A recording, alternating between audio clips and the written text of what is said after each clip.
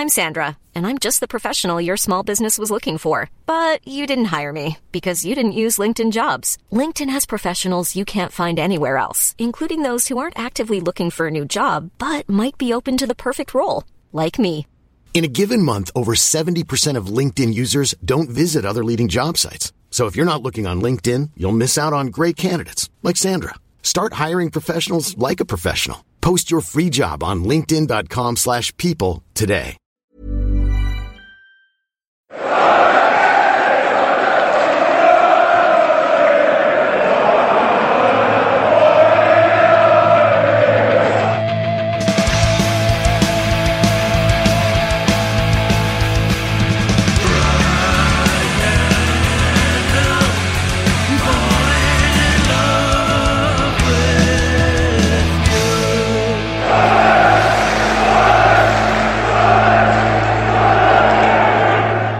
Welcome along to the Wise Men Say podcast. Sunderland are back to winning ways in the league, and we are going to talk about that. Overcoming Ipswich 2-0 at the weekend, the first league game. It seems in what seemed like forever, but not a bad thing considering they were going into this one 3 defeats in a row in the league. Joining myself, Stephen Goldsmith, is Gareth Barker, as always.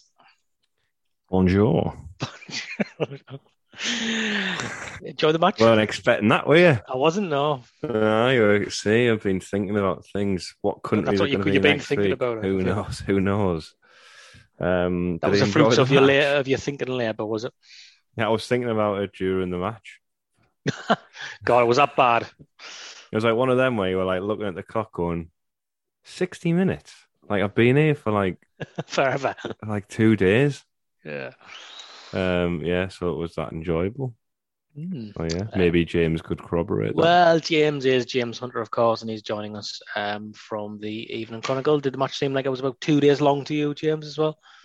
At least 2 days. At times, I felt like I'd been there the whole international break. I thought, have they locked me in? You know, it did seem to drag on a lot. I was waiting for that first shot on target. Like the Simpsons representation of football when they have the crowd riots and they show you the game. Is it Portugal against Mexico or something? Yeah. And wing back to centre. It wasn't quite like that, but it wasn't far off when Ipswich had the ball, because that was kind of their thing, keeping hold of the ball, but they didn't really have any change of pace in the game, which is interesting, because given some of the players that had, Aluko looked quite tidy on the ball, as you'd expect, as a player who played a level above for quite a while. And the lad, I can't remember his name, was it Davison or something? I can't remember. The number 29 who played on the left-hand side was a decent player as well. And then Edwards, was it? Edwards, that's the one, Edwards? yeah. That's the one. And then you had Selena for them as well, who's played again at a higher level consistently. But he never really got into the game. I think that was a case of I think that was a story of the game, really. It was just nothing ever got going for either side, really. And obviously it was a mistake that from the goalkeeper that led to our goal. They've walloped a couple of decent teams recently. Haven't they? Put 4 past Wickham, 4 past Portsmouth, I think. They did fire black against Oxford in the last league game. So what are we putting this down here then? Because they are a team with lots of attacking ability. If Sunderland set up in a certain way, do we think? I don't want to say going back to basics, but to just try and make themselves difficult to beat firstly, and then that's resulted in Ipswich looking a bit toothless, because 3 defeats going into this in the league, and Ipswich one of the informed teams in the division. I think they had to some extent have more of a back to basics approach, because obviously the one thing that they couldn't afford on Saturday was a 4th defeat, wasn't it? A 4th straight defeat. So the first thing was to prevent what had gone in the previous games, you know, against Sheffield Wednesday and Rotherham, where Sunderland were just far too easy to score against, too easy to play against, and much too easy to score against. So yeah, there was a lot more attention paid to tightening up, I think, defensively. And I think, as Gareth said, you know, Ipswich controlled the possession and had the vast majority of the ball, but in the first half, they created some chances but didn't take them. In the second half, they had lots of possession but didn't really create anything either. And of course, Sunderland didn't create much. Let's be honest about it, until that last 5 minutes when they got the two shots on goal. The only two shots on goal of the game, and put them both away. I mean, there was an element of good fortune about both. Firstly, the mistake by the Ipswich keeper, Christian Walton, coming for the corner and not getting there, getting caught up in traffic, which, let Luke O'Nien's header really just sort of bobbled in, really. And then, of course, the penalty, which was a laughable decision. But, hey, Sunderland have had plenty of those decisions go against them over the years. So when you get a gift, let's not question it too much. And the game was done then, wasn't it? I don't think Ipswich can use that as harsh as the penalty saying, because he was close range, wasn't he? You can't really use that as. If it was 0-0, if it was 0-0, that would have been different. But the fact that it was so late in the game and Sunderland were leading, then it didn't have a major bearing on the outcome. Well, in order to tighten up, he's made some changes. I know when the team sheet come out, people were trying to get the head round who was going to be playing where, because there were that many midfielders' names on the team sheet. As it happens, Luke O'Nien has gone back to fullback. Left back rather than right back. Jack Ross always told us, James, he was a fullback. We aren't going to, we're not going to do any. We're not going to rewrite history here.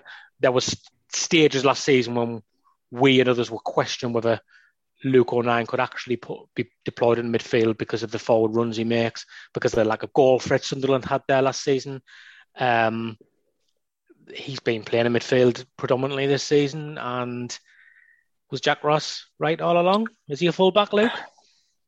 It's hard to say, isn't it? Because I've seen, I forget whether it was Jack Ross or maybe Phil Parkinson, can't remember, but one of the two of them was convinced that he'd wind up as a left-sided centre half.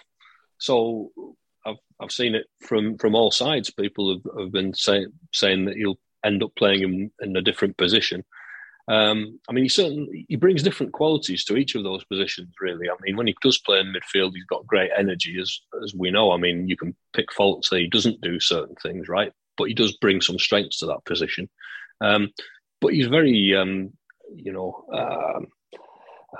competent at left back too. So I was pleased to see him play there. Obviously, when you knew that Sirkin was injured, the question was going to be, well, who's going to play left back? Is it going to be Luke O'Nien or Dan Neil, as he did in those first few games of the season? And of the two of them, while Dan Neil did nothing wrong in those first few games of the season, I was pleased that it was Luke O'Nien, just because he's played there more, he's more experienced. If you have to play somebody out of position, I'd rather it be the older, more experienced head rather than the younger lad. And Dan Neil looks like he's got more about him in midfield, certainly in terms of a goal threat and an assist, doesn't he? Let's be frank. Yeah. Could have been playing anywhere on the pitch, really, with a header. I'm not sure how much it impacted that he scored, because, as you said, the keeper just went wandering walkabout to kind of just seem to hit off his head and then roll it into the net. But you'll take them. It's an alarming situation, Gareth, the full-back one now, isn't it? I mean, it's frustrating in that, O'Nien's finally gone back there. I know it's been broached on a few pods prior to this. It was like, well, if we could just swap Winchester and O'Nien around, we'd probably be looking, a little better. And now, obviously, the opportunity to do that isn't there. He's gone to left back because he's had to. And the injuries that have sort of come about have, created this kind of problem we've got now, where we can't even do that now. I would say that it would be good to get Winchester in midfield as an option instead of Evans, because he looked really good in that first game, and since then he's been pretty average. So it's a bit of a tricky one. They've got problems kind of in multiple areas, really. I think on O'Nien he did really well, I thought, considering at the weekend. I know some people might have different opinions, but I thought the whole back four played well, including the two centre backs, and the goalkeeper as well made that good save in the first half. I'm not going to call it a triple save because if that third one goes in, I think people would have driven him out of the stadium. Isn't it? So well, yeah, it was a. Let's just say it was a good piece of goalkeeping. Yeah, good piece of goalkeeping. Let's say that. I'm not crediting that third one as a save. I think people need to calm down a bit. Imagine if he'd let that in. If he having saved the previous two. Oh, yeah, and then let that in. Imagine, I think, yeah, I can't imagine what the reaction would have been. So I'm not counting that as a save. Technically, it's a triple save, but really, we all know that it's a double save. Then. Right, okay. Is it like when they used to let people take penalties at half time, and if there was like an 8-year-old, they'd let them take it from the edge of the 6-yard box, and then they'd let it in, and then they'd score, and they'd go, "Oh well, he scored a penalty." Yeah, at the stadium, exactly like that. Exactly like that. It's a brave call that you'd have mentioned the change at the back because, Bailey Wright's been criticised heavily this season. Yeah. Flanagan, I'm not sure what has he said. Was it just a hangover from playing for Northern Ireland midweek, or has there been any? Or has he just dropped him? Has there been any comment on that, James? He just said, really. I forget what the phrase was that he used. It was something to do with just taking into account all the circumstances, which I took to mean. Could mean anything, But it could mean anything. But knowing sort of how Lee Johnson looks at these things, I'm guessing he will have taken into account the number of games that Flanagan's had, the fact that he's in the last couple of games his level had dipped slightly. Obviously, they had been roughed up in the last couple of games. You bring in Bailey Wright, who's a bigger physical presence. And obviously, Flanagan had been away with Ireland and had travelled about quite a bit. So there was possibly an element of freshness bringing Bailey Wright in there.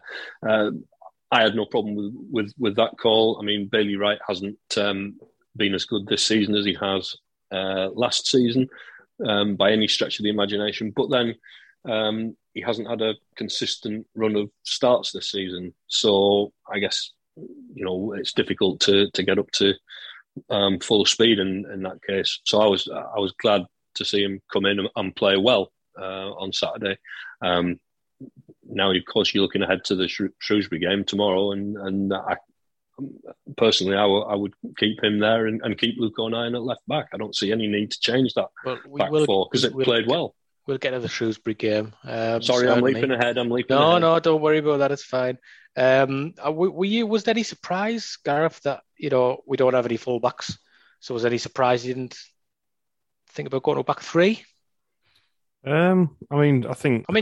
With back four, we've won the game. But I'm just thinking, this feeds into what a decision you could make long term. Yeah, he could. I guess you could put Gooch to wing back on the left and have Winchester on the right. 09 on the right. Or 09 on the right. And be the choice to make. Yeah, put Winchester back in the middle as an option. It is an option. I know some people see that as a defensive setup. I mean, obviously over the years we've discussed the three at the back so many times, and my opinions on it. It's not. I think it's probably. It arguably can be the most attacking system you can play. Because you've got so many essentially forward options. I don't feel like he's going to do that. He's talking about bringing somebody in. Is he going to look at fullbacks that are available and midfielders that are available? We need fullbacks. You can't not go and try and sign. No, but I'm just saying if you're looking at the options and going, well, are the fullbacks available better than Winchester and 09? Okay. Do I bring midfield cover in? Are you talking about just like short, get somebody on the? Well, he's talking about it's been brought up. So, Johnson's brought up after the game about exploring the possibility of bringing in a free transfer, and it must be something that they're looking to do relatively quickly because. Obviously, the window opens in 6 weeks anyway. So, I wasn't sure that he meant a free transfer when he said that. He said they'd go out and look in the open market. That was the words that he used. I took that to mean in January. Because again, when we've spoken to him in the past about free transfers outside the window, and I'm talking about last season, when we were looking at bringing in centre halves, because that was the problem position then. He has a big thing about. He says, "Well, yeah, okay, you bring somebody in, but they haven't been playing. What level have they been training at? You've got to get them up to speed. Then you've got to get them match fit. By the time you did that with a defender, if you signed a free transfer fullback tomorrow, by the time you get him up to speed and then match fit, you're nearly at January anyway." Maybe. You're right. So in my feeling, he was talking about January, I thought. Yeah, okay. But he had no options. I think, last year we did have options at centre-half, whereas we are literally playing midfielders as full-back. We haven't got any options. I think maybe that's, when you get to that stage, you're probably maybe looking at it a bit differently, because if one of them gets injured, then who goes back there? Who if one of those players gets injured, it's going to have to be someone from the lad who played as fullback in the Bradford games on loan at Spennymoor. I mean, that's the level they believe him to be. So it's not. And when we had no fullbacks at the start of the season, and Dice had been playing through pre-season, he didn't even get a squad number.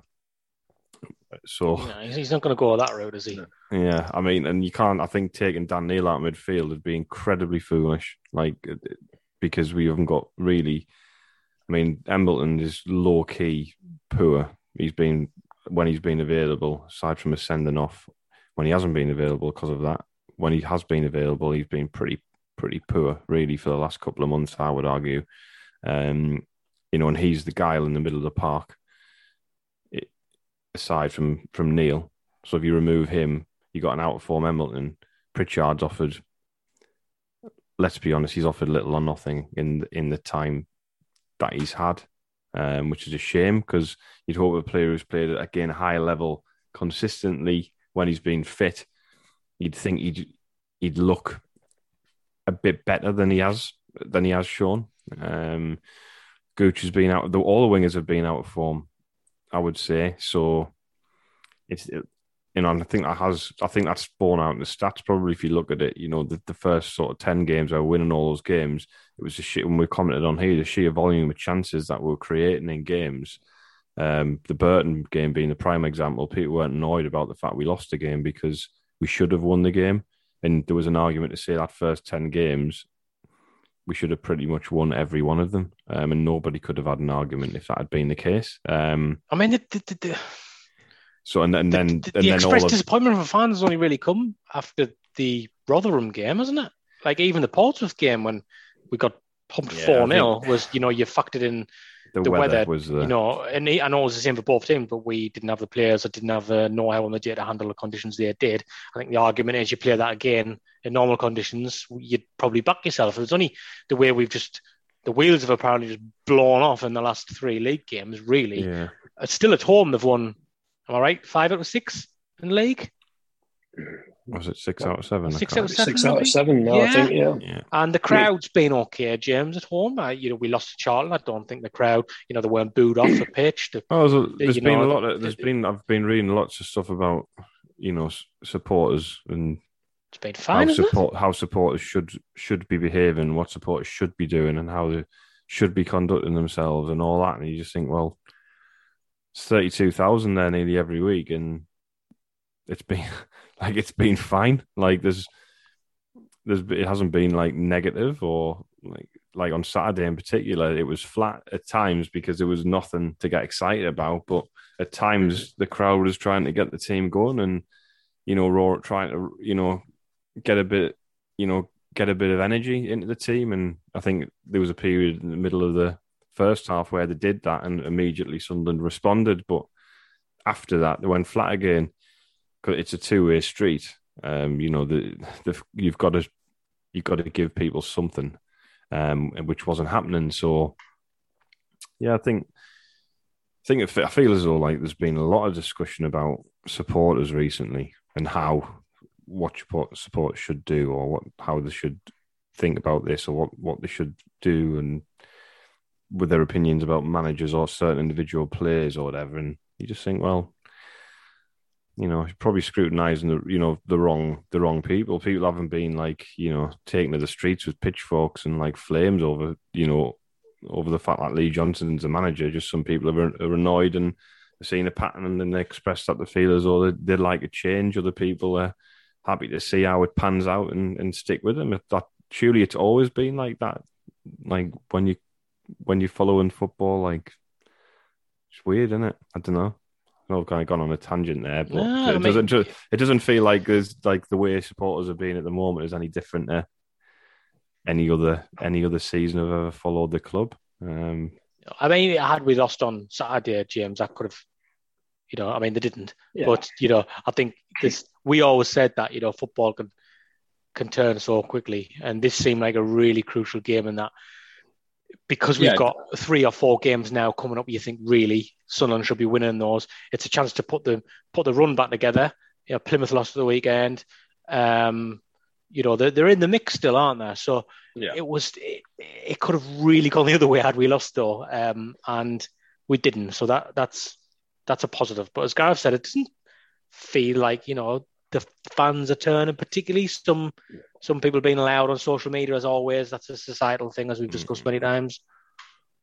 Yeah, I thought it was a pivotal game on Saturday. Obviously, not in the course of a promotion challenge or a promotion win. I mean, you're not far into the season. You're nowhere near even halfway yet. So not in that sense, but in terms of the mood, I think it was pivotal.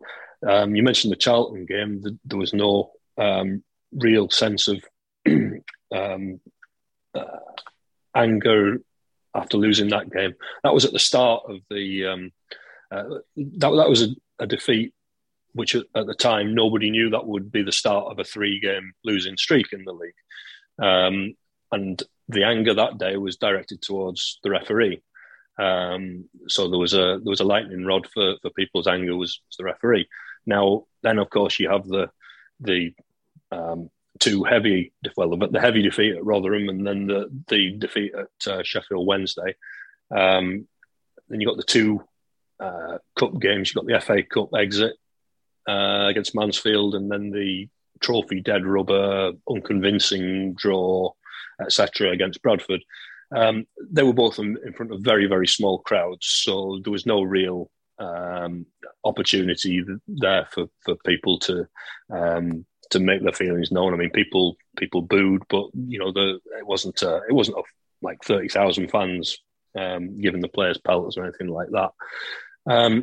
So Ipswich was the key game, and they had to make sure that they didn't concede early. I think had they conceded early on Saturday, then I think the fans would have been very frustrated, very angry, and then it would have been a case of how would the players respond to that, particularly where you've got young players. I'm not picking him out for any other reason than because he's a good example, which is Callum Doyle. Just given his age, you don't know that you could add Dan Neil in there too.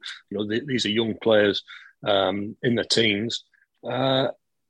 And they've never been in a situation where there's 30,000 fans putting them under severe pressure, and the sort of sighs and groans that you get from a big crowd when passes go astray and things. And nobody knows how a young player will deal with that. Thankfully, we didn't have to find out on Saturday because that wasn't the way it went. But yeah, that's why I thought that game against Ipswich was so pivotal. But yeah, I'm kind of losing me thread a little bit here. I mean, Gareth was saying about the mood and what have you.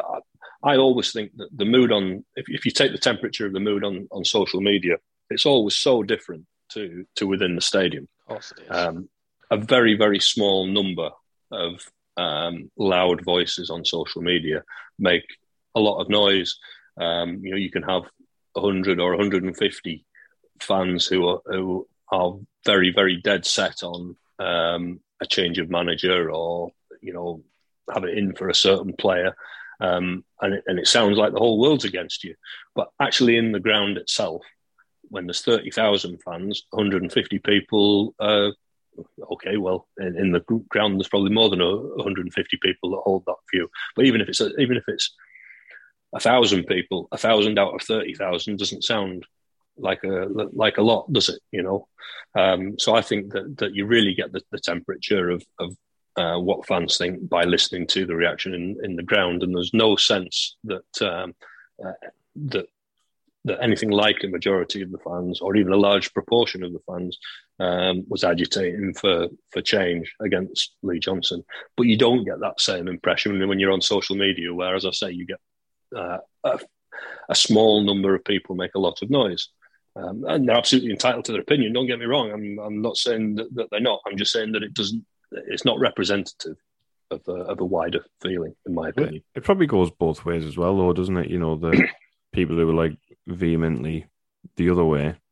Yeah. You should stay for this reason or that reason. There'll be a small group of people with that view, and that'll be amplified by them and other people as well around those people who want to push that view as well. So, I mean, you get that ridiculous. I mean, I think I saw it again at the weekend. It was, I think I saw more comments about, people being nasty, people should stop being nasty to Luke O'Nien. I saw more of them than actual comments about people being nasty about Luke O'Nien. And it was just like, well, now we've got all these people talking about people being nasty to Luke O'Nien, which means that everyone hates Luke O'Nien. Well, no, we've just created this fallacy, and I think that, kind of mentioned it again at the weekend, we're kind of going on a bit of a tangent, but it's just the nuance is just gone. Like, you can't have it's like you've got to think this thing about this player or this manager or whatever, and think it's so hard and so much that anybody who has a slight disagreement means that there's no point. You can't have a discussion about it. Like, it means that, it's like, it's just completely irrational. It's, it's possible to have, middling opinions, based on, certain information. It's that's what it always used to be like. I felt as though, where it does feel as though now it's gone a little bit, like, because of the way social media is, you can kind of amplify a voice, and it's there forever. It's not like somebody says something or shouts something at a football match, it's gone. You tweet something, or you post something, you write something, if you're a blogger or whatever, you say something on a podcast, and it's there forever unless you delete it or change it. I could always delete stuff if you just write some episodes down, and we can go back and they're all still there. I think if you got two football fans in a pub talking about Luke O'Nien, and one holds one view and one holds another, then it's debated and people disagree, and people see the other person's point of view, might not agree with it, but see the other person's point of view. Very rarely do you get two entrenched views where it winds up in a fist fight. Occasionally it happens over these things, but it doesn't happen very often. But on social media, on social media, it's the opposite thing happens, where someone says, "This is my opinion on Luke O'Nien, and if you think differently to me, then you're an absolute idiot." Yes, know what he's talking about. Yeah, and that doesn't happen. Yeah. That doesn't happen when there's two people talking to each other in a pub, face to face. Because you'd probably get your head slapped off, probably, wouldn't you? Exactly. That's that's the point, isn't it? On social media, this is what I think, and if you don't think the same as me, you're an absolute idiot. You know nothing about football. In fact, you shouldn't even be on Twitter. You should go follow Newcastle, and you see that loads on Twitter, don't you? Well, you're obviously a mag then, Yeah. And I'm sure it's not just a Sunderland thing. This happens at other football clubs as well. They say, well, if you don't agree with me, then you might as well go and follow somebody else. And that doesn't happen when two people are debating down a pub or on a podcast. I think that's a shame. And the tone of debate is, I think you've summed it up perfectly there. That is the tone of debate. That's like, I've kind of stopped bothering with Twitter, and I've recently sort of thought, well, I'll go back on and regulate it a bit more and see how I feel about it. And that it is interesting when you do go back in and read it, and you think like, wow, sometimes it is exactly that. It's like, well, I think this, and if you're thick, if you don't agree with me, like, you must be stupid if you can't see the same thing as me. Well, no, I mean, if that's how it worked, like, you know, every manager would trying to sign the same group of 18 players because everyone else is crap compared to those 18 players. You know what I mean? It's just a strange. It's just a strange thing in football. It's always a game of opinions, and some people fancy a player, some people won't fancy a player for whatever reason. People look for different things. People see different things in the game. The penalty, you know, some people will argue, you know, oh, it was a penalty in the rules of the game. It's a penalty or whatever, the laws of the game. That's given against us at the weekend. That's not a penalty. It's I too think the referee would have been lucky, especially at 0-0 and given against you. I think you'd be lucky to get out alive, wouldn't you? If he's 5 yards further back when he hits it, it's a penalty. Yeah. But he wasn't. It's too. You can't get your hand out of the way in time. It's funny how Luke O'Nien centered around all these things. Like, you know, Phil Parkinson thought he was a centre half. Jack Ross thought he was a right back. Leigh Johnson plays in the midfield, and he seems to just divide the fan base. You know, in terms of whether you rate him or not. For the record, like as I've said before, I just think he's all right. I mean, neither the love or hate camp. I like him as a fullback. I think he's a good fullback. He's got loads of really good attributes. He's got great engine. His fitness is fantastic. So he can get up and down. He gets in good positions when he's playing fullback. When he's going forward, he does. Yeah, going forward. Put an excellent ball in the first half, which Stuart, it was a really difficult chance actually, but it was a perfect cross. You know, he's with his left foot, he's capable. You know, his endeavour can't be questioned. Great attitude. You know, his defensive qualities. Positionally, sometimes it's a difficult one, especially when he's playing left back. Right back, I don't think so much an issue. Left back, probably a bit harder. But you know, I would say, like, in terms of I think if you put Luke O'Nien at fullback, you're going to get a 7 out of 10 performance every week. And that's why I'd have him there. Things I don't like are this, you know, like when you're going through a bad run, the little things are highlighted, and like he just does stupid, like pretending to get hit and falling over and rolling around, and that free kick where he's lying on the floor, he decides he's going to take a free kick while he's lying on the floor, and that you're like, what are you doing? Like, stop it. Like, you just need like the PE teacher to come over and like tell him off, sort of thing. It's like, stop doing these things. Why are you doing that? If you eradicated that, I know some people like the theatrics, that sort of thing, because they think it's like, oh, well, other clubs do it to us, so it's good but we've got somebody in our team who does it to them. What I like to see more of in the first half, like when we're flat, you know, I want to see some voices. That's what I want to see. And I would argue we've probably lost that we've lost that from last year. We've gained a lot of stuff this year, I think, in terms of we've got a more athletic team with a bit more pace, youthful.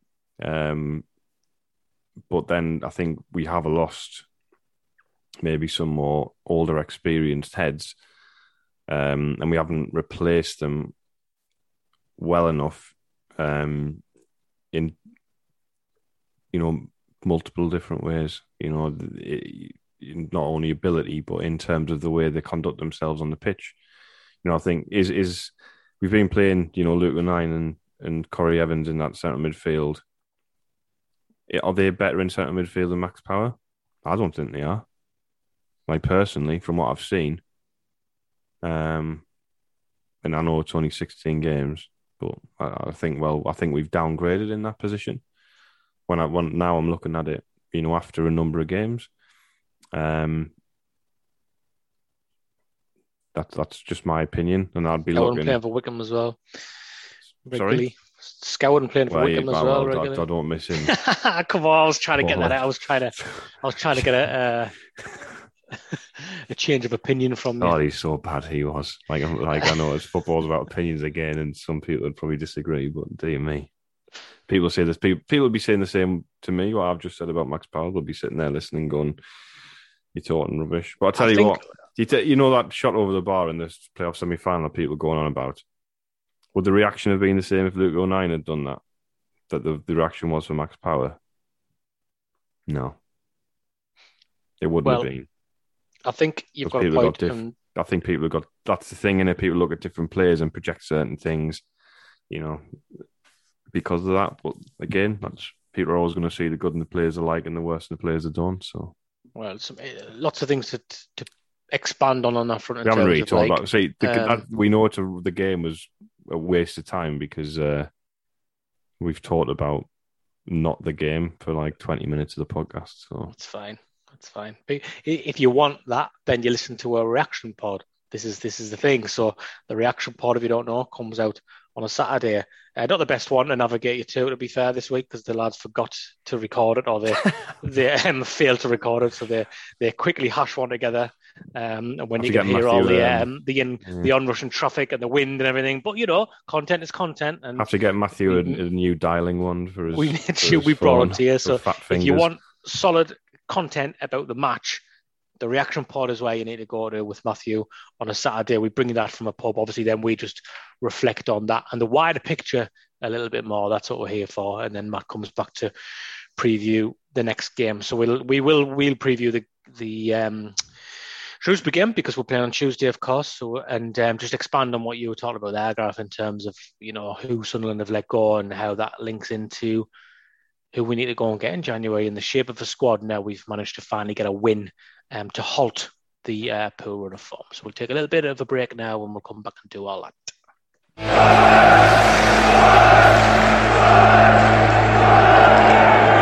The Wise Men Say podcast is brought to you in association with From the Terraces. Cargo Shorts. For a 10% discount, enter the code WMS10 at the checkout stage. Bucket hats. While you do that, check out the From the Terraces podcast, presented by Rory Fallow and Matthew Keeling. T-shirts. For more information, search for From the Terraces on social media.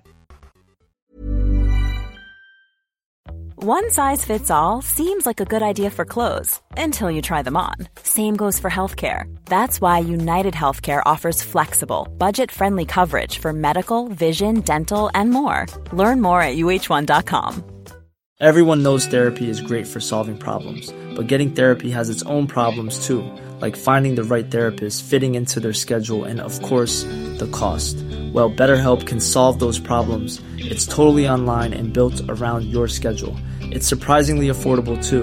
Connect with a credentialed therapist by phone, video, or online chat, all from the comfort of your home. Visit BetterHelp.com to learn more and save 10% on your first month.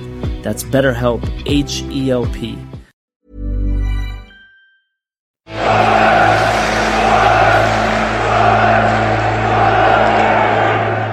Okay, welcome back to the Wise Men Say podcast. We will have a quick discussion now about the game at Shrewsbury, and then I think just finish up by just having a general little chat about where we think Sunderland are in terms of squad depth, form, and what we're expecting in January, what we hope in January. Right, so Shrewsbury, did we lose here last year? I think we did, didn't we? Yeah, it was twice. It was Shrewsbury. Shrewsbury was absolutely bitterly cold. It was the night when Kirill first turned up at a game. Yeah, it was. And was pictured at the game, at a Sunderland game for the first time. And it was absolutely perishingly cold. They were my two memories of going to Shrewsbury in February time, wasn't it? It was absolutely perishing. Their form. I think Jake Vogins played, didn't he? And he had an absolute nightmare. I remember, and Remy Matthews also played and dropped the ball in the net, I think, for one of the goals. I'm pretty sure he did. And then the season before, I think it was might have been Parkinson's second or third game, and we lost 1-0. So we won in the first season. With an own goal, I think it was, and Luke O'Nien scored his first goal. Scored, he did, yeah. That was as well. Just looking at Shrewsbury's October form, so they lost at Ipswich early in October. They beat MK Dons at home, who are one of the form teams. Lost at Oxford. They stuffed Cambridge home 4-1, and they drew at Lincoln. So the form's not bad, really. They lost to Cheltenham the weekend, but that's, that's a sign of a side who's half decent, beating MK Dons at home. Yeah, but they had a bad start, didn't they? They had a bad start. And they have picked up recently, but they're still in the bottom three, I think, though, still. Or maybe bottom four, I'm pretty sure. They are fourth of bottom. Yeah. So, which is a relegation spot in this division. Yeah, they've only won 4 games and they've lost 10. But that I mean, they've won 4 games all season, but 2 of them have come this month. Have come recently against decent teams. So yeah, maybe. I'm not sure we should like. No, look, every game we play, it's going to be. You got to approach it in the manner it's going to be a tough game because we always have everyone wants to beat us. You know, we have that. We always have that sort of, target on our head sort of thing. So it shouldn't be taken for granted, but at the same time, you can't be looking at games against Shrewsbury and Cambridge and Morecambe and going, oh well, they've done all right. They're in decent form or whatever. You've got to put them away. I mean, with the next 4 games, they should be getting 10 points. We have to get, in my opinion, we have to get 10 points really for the next 4 to stay in touch with that Plymouth game coming. And we'll have that game in hand against Oxford. So I think a win would put us back on the 2 points per game. Yeah. So if you took 10 points from the next 4 games, we'd be at 41, wouldn't we? So that would be just over 2 a game. And that's what we need to be targeting. Don't leave yourself with too much to do. And if you are a streaky team, well, we've just lost 4 games in the last 6 or whatever. We've won a game now, so let's get stuck in and let's get on a run again. Get the points on the board when you're on that positive run, and then if a bad run comes, you need to get as far ahead of the game as possible to legislate for that. Really. Just looking at the next few games, so we've got obviously Shrewsbury, and then we travel down to Cambridge. It's not ideal. I think we would have liked to have been back home the weekend, James, wouldn't it? It's probably not a bad time to go and travel away now, I think, because that win did halt a bit of a lose, that lose and run. So if they can go and get a win on the road now, it would have been ideal to come back, and then the fans would have been back up in a buoyant mood. As we've said, not that they really lost that anyway. Yeah, I mean, so if you forget the next round of the trophy is, then I think the next home game in the league's got to be Oxford, hasn't it? At the beginning of December. I'm just looking now. Yeah, so the next home league it's been rearranged for the 4th of December, hasn't it? Yeah. I mean, and then we got Morecambe a few days after that at home.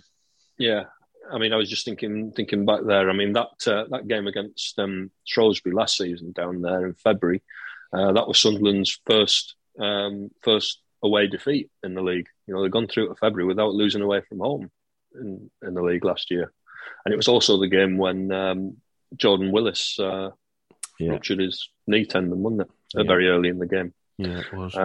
So it was quite a dramatic game for a number of reasons, all told. And Steve Cottrell was in hospital with COVID, if you remember as well. Yeah. So, I mean, I'm with Gareth on these things. You look at these games and you think, well, Shrewsbury are at the wrong end of the table and so on. But you can't just think you're going to go and roll these teams over, because Sunderland have found in the past that it just doesn't work that way. Well, not just Sunderland have found that. All teams have found that it doesn't just work that way. If you try and look down a list of league fixtures and say, oh, that'll be okay and that'll be okay, that could be difficult. You very rarely get it right. I mean, how many times have we seen this over the years?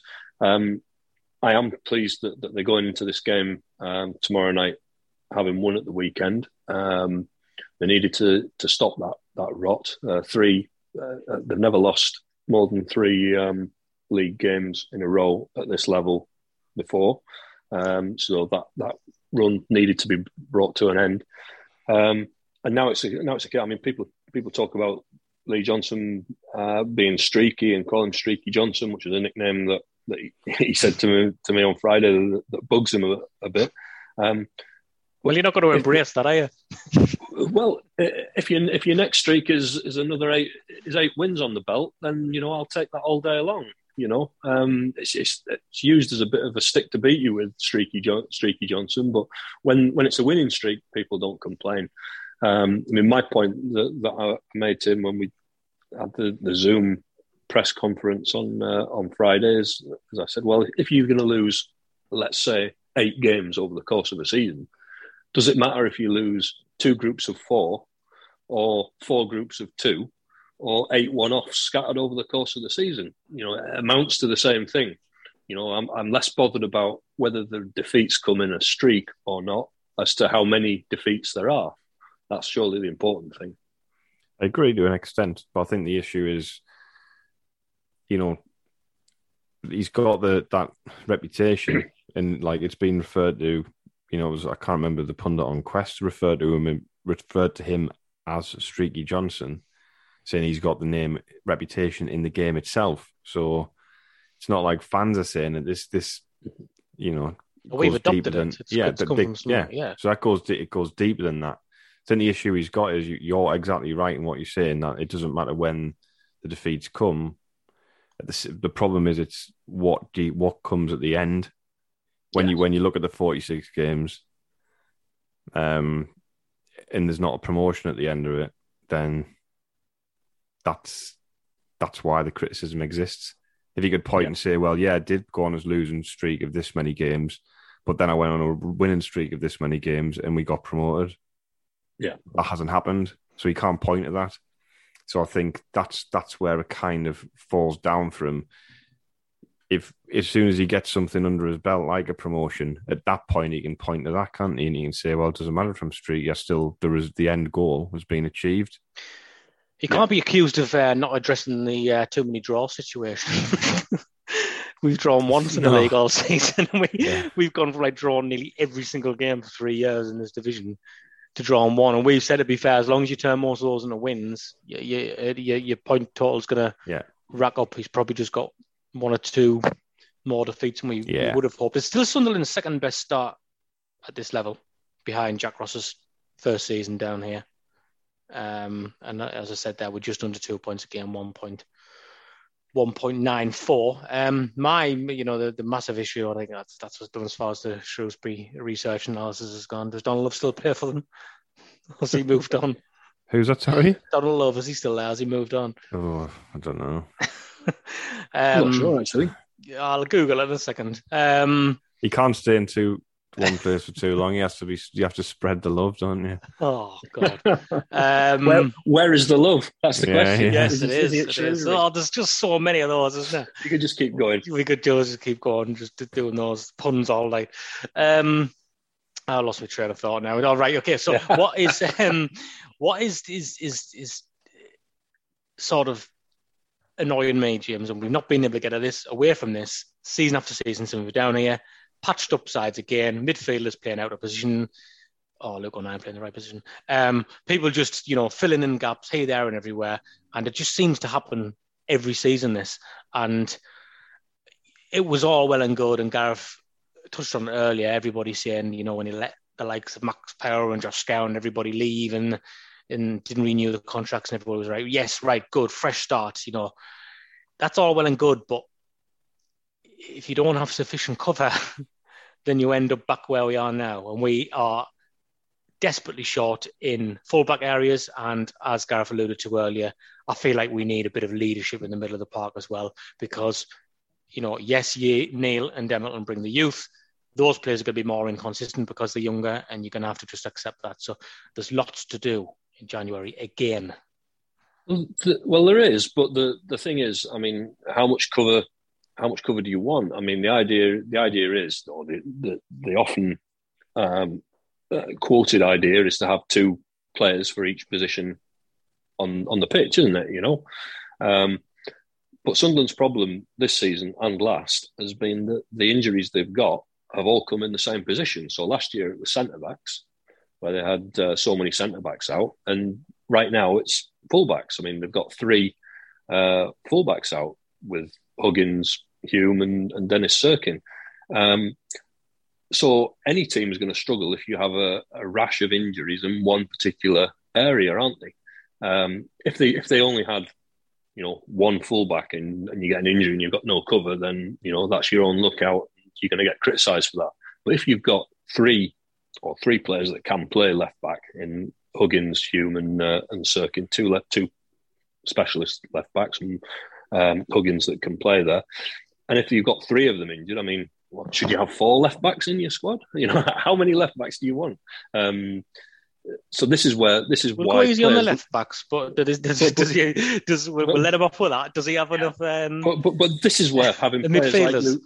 Like this is where having players like Luke O'Nien and Carl Winchester, for that matter, are such an asset, because they do allow you to, and Lyndon Gooch as well, if you want to think about playing him at fullback, they do give you those options, players that can do a job, not in the long term, but on a short term basis, they can fill in for 2 or 3 games and not let the side down, and that's so useful to a manager, and that's why I think people like Jack Ross. I think sometimes fans look at Luke O'Nien, for instance, because we've spoken about him a lot, and think, well, what is he? Is he a left back? Is he a centre back? Is he a midfielder? What is he?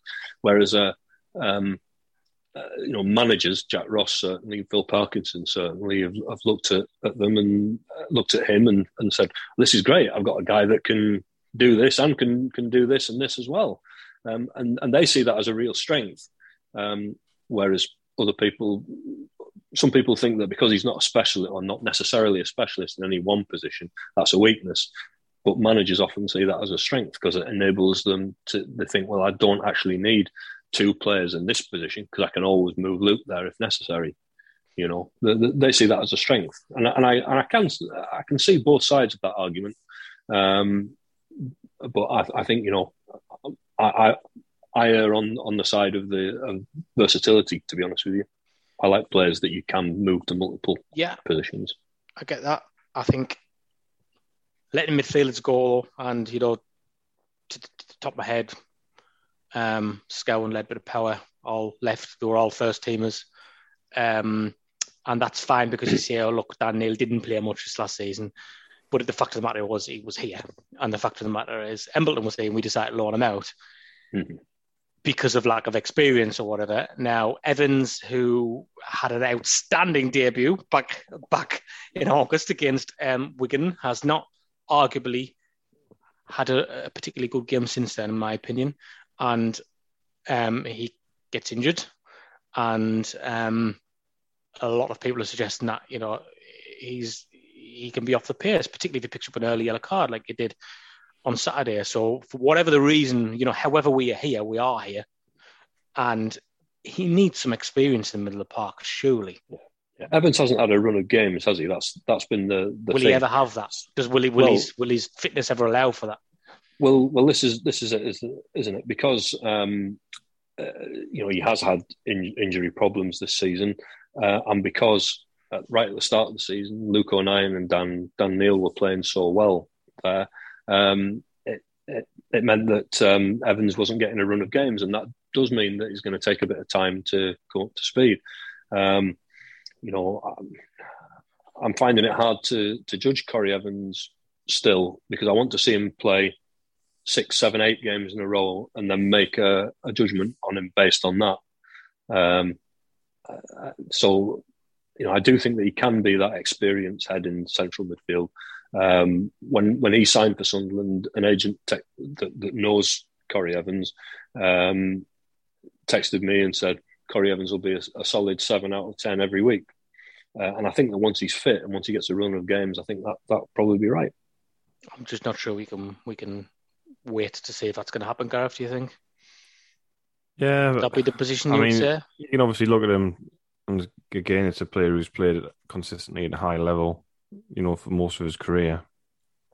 But he's had those injuries, and I guess, like James says, if he does get going, then he could be a 7 out of 10 every week. But I think I'd sort of agree with yourself, Stephen. So I can't really, on the evidence we've seen, we can't really wait for that to happen. Can't really take a chance on that. And if it's either bringing in a right back and releasing Winchester into midfield, or bringing in a central midfielder, I'd definitely be looking to do that.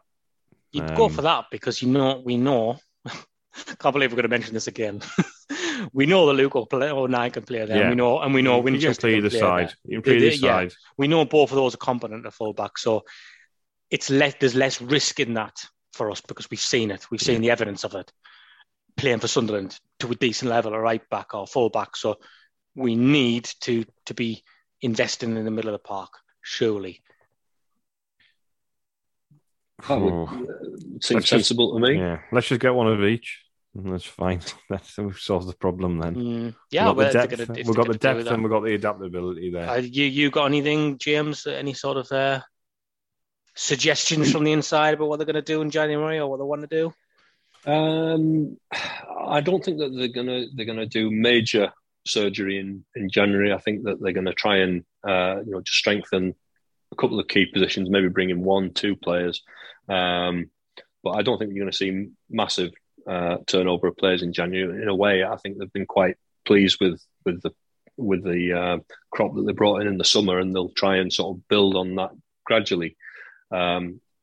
And I'll be pleased to see Sunderland go into a transfer window where they're trying to build incrementally and where it's not an absolute panic station of, we must get a striker, we're not scoring enough goals, we must, they are having to obviously cover positions where they've got injuries. That's just comes with part of being football. But it's I like the idea that they do seem to have some kind of a recruitment strategy and plan now. The strategy and plan won't be to everybody's taste, never is. Some people will always think they should spend more. Some people will always think they should bring in younger players and not so many experienced heads. It's just different people's opinion, isn't it? But at least they have a plan and they seem to be operating to it now. Somebody with a little bit know-how for me in the middle of the park to sort of guide Neil and Embleton through, right? Any particular name you'd like to attach to that? I haven't gotten that far, James. Very much make this up as we go along, I think the January thing is going to be really interesting. Somebody from the Championship is all I would say. Like who's played regularly up until this season. And I know you could say Evans fits into that category. But, it's the right kind of profile in a way of somebody who's been playing in the Championship and they're a regular and they're fine. But for whatever reason, this season, perhaps the football's dried up a little bit and they say, no, I want to go and play. That's the kind of... But somebody who brings some energy. Because the things Luke O'Nien were doing to complement Neil and Embleton were winning the second balls, winning things in the air. He is a good... Dan Neil's acknowledged that he's a good talker with him in the middle of the park and he tells them sometimes when to make runs. That's all fine. I would say somebody like that who's maybe a little bit of a higher standard. I'd agree. I think that, as I was saying, the January last year was an interesting one. The recruitment team was sort of newly in place. Then so they had a kind of free pass. A bit more scrutiny in the summer, and a lot of people saying this is the fruits of our labour, and this is all the good stuff that we've been planning and we've executed it. So this January, what they've had 15 months to get it in place. If people were happy with our position in the summer, then surely 6 months on, we're going to be in an even better position from a profile and player perspective. Harder to get players in January, yeah, but if we're working on the basis that our plan's been executed correctly, the pool of players that would be available should be of the standard required to improve the squad. That's what my hope is. So always scrutiny in the windows, isn't there, on the recruitment team and the strategies and whether or not that, what they've been saying and what they're actually delivering align. And, depending on the position we're in January, we could go on a great run and everyone could be in form, and we've got players coming back from an injury, and people might have a different opinion by sort of December time. They might be going, oh, well, we're in the top 2 again, and we've won, 6 of our last 8 games. We don't really have to do anything. But the problems will still be there if it falls down.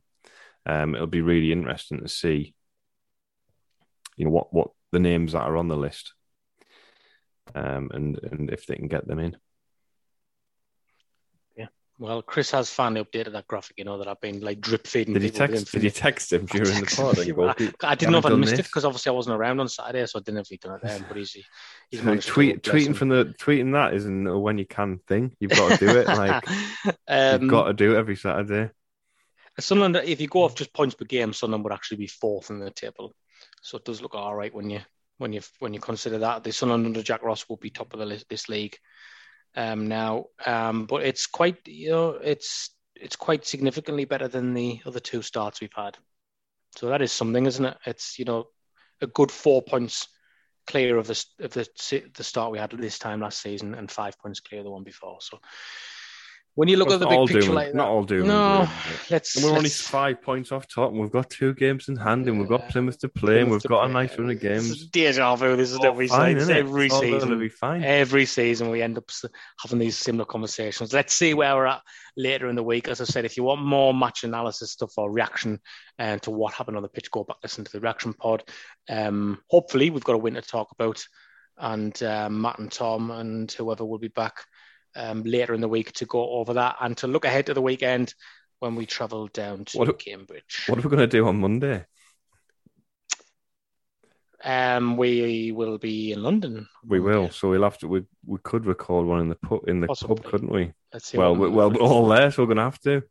Yeah. So nobody else is going to do it, are they? Wow. Yeah, in London, ready to see somebody else win an award. Yeah. Ready to lose at an award. But, nice to be there, wasn't it? So, as always, thanks for listening.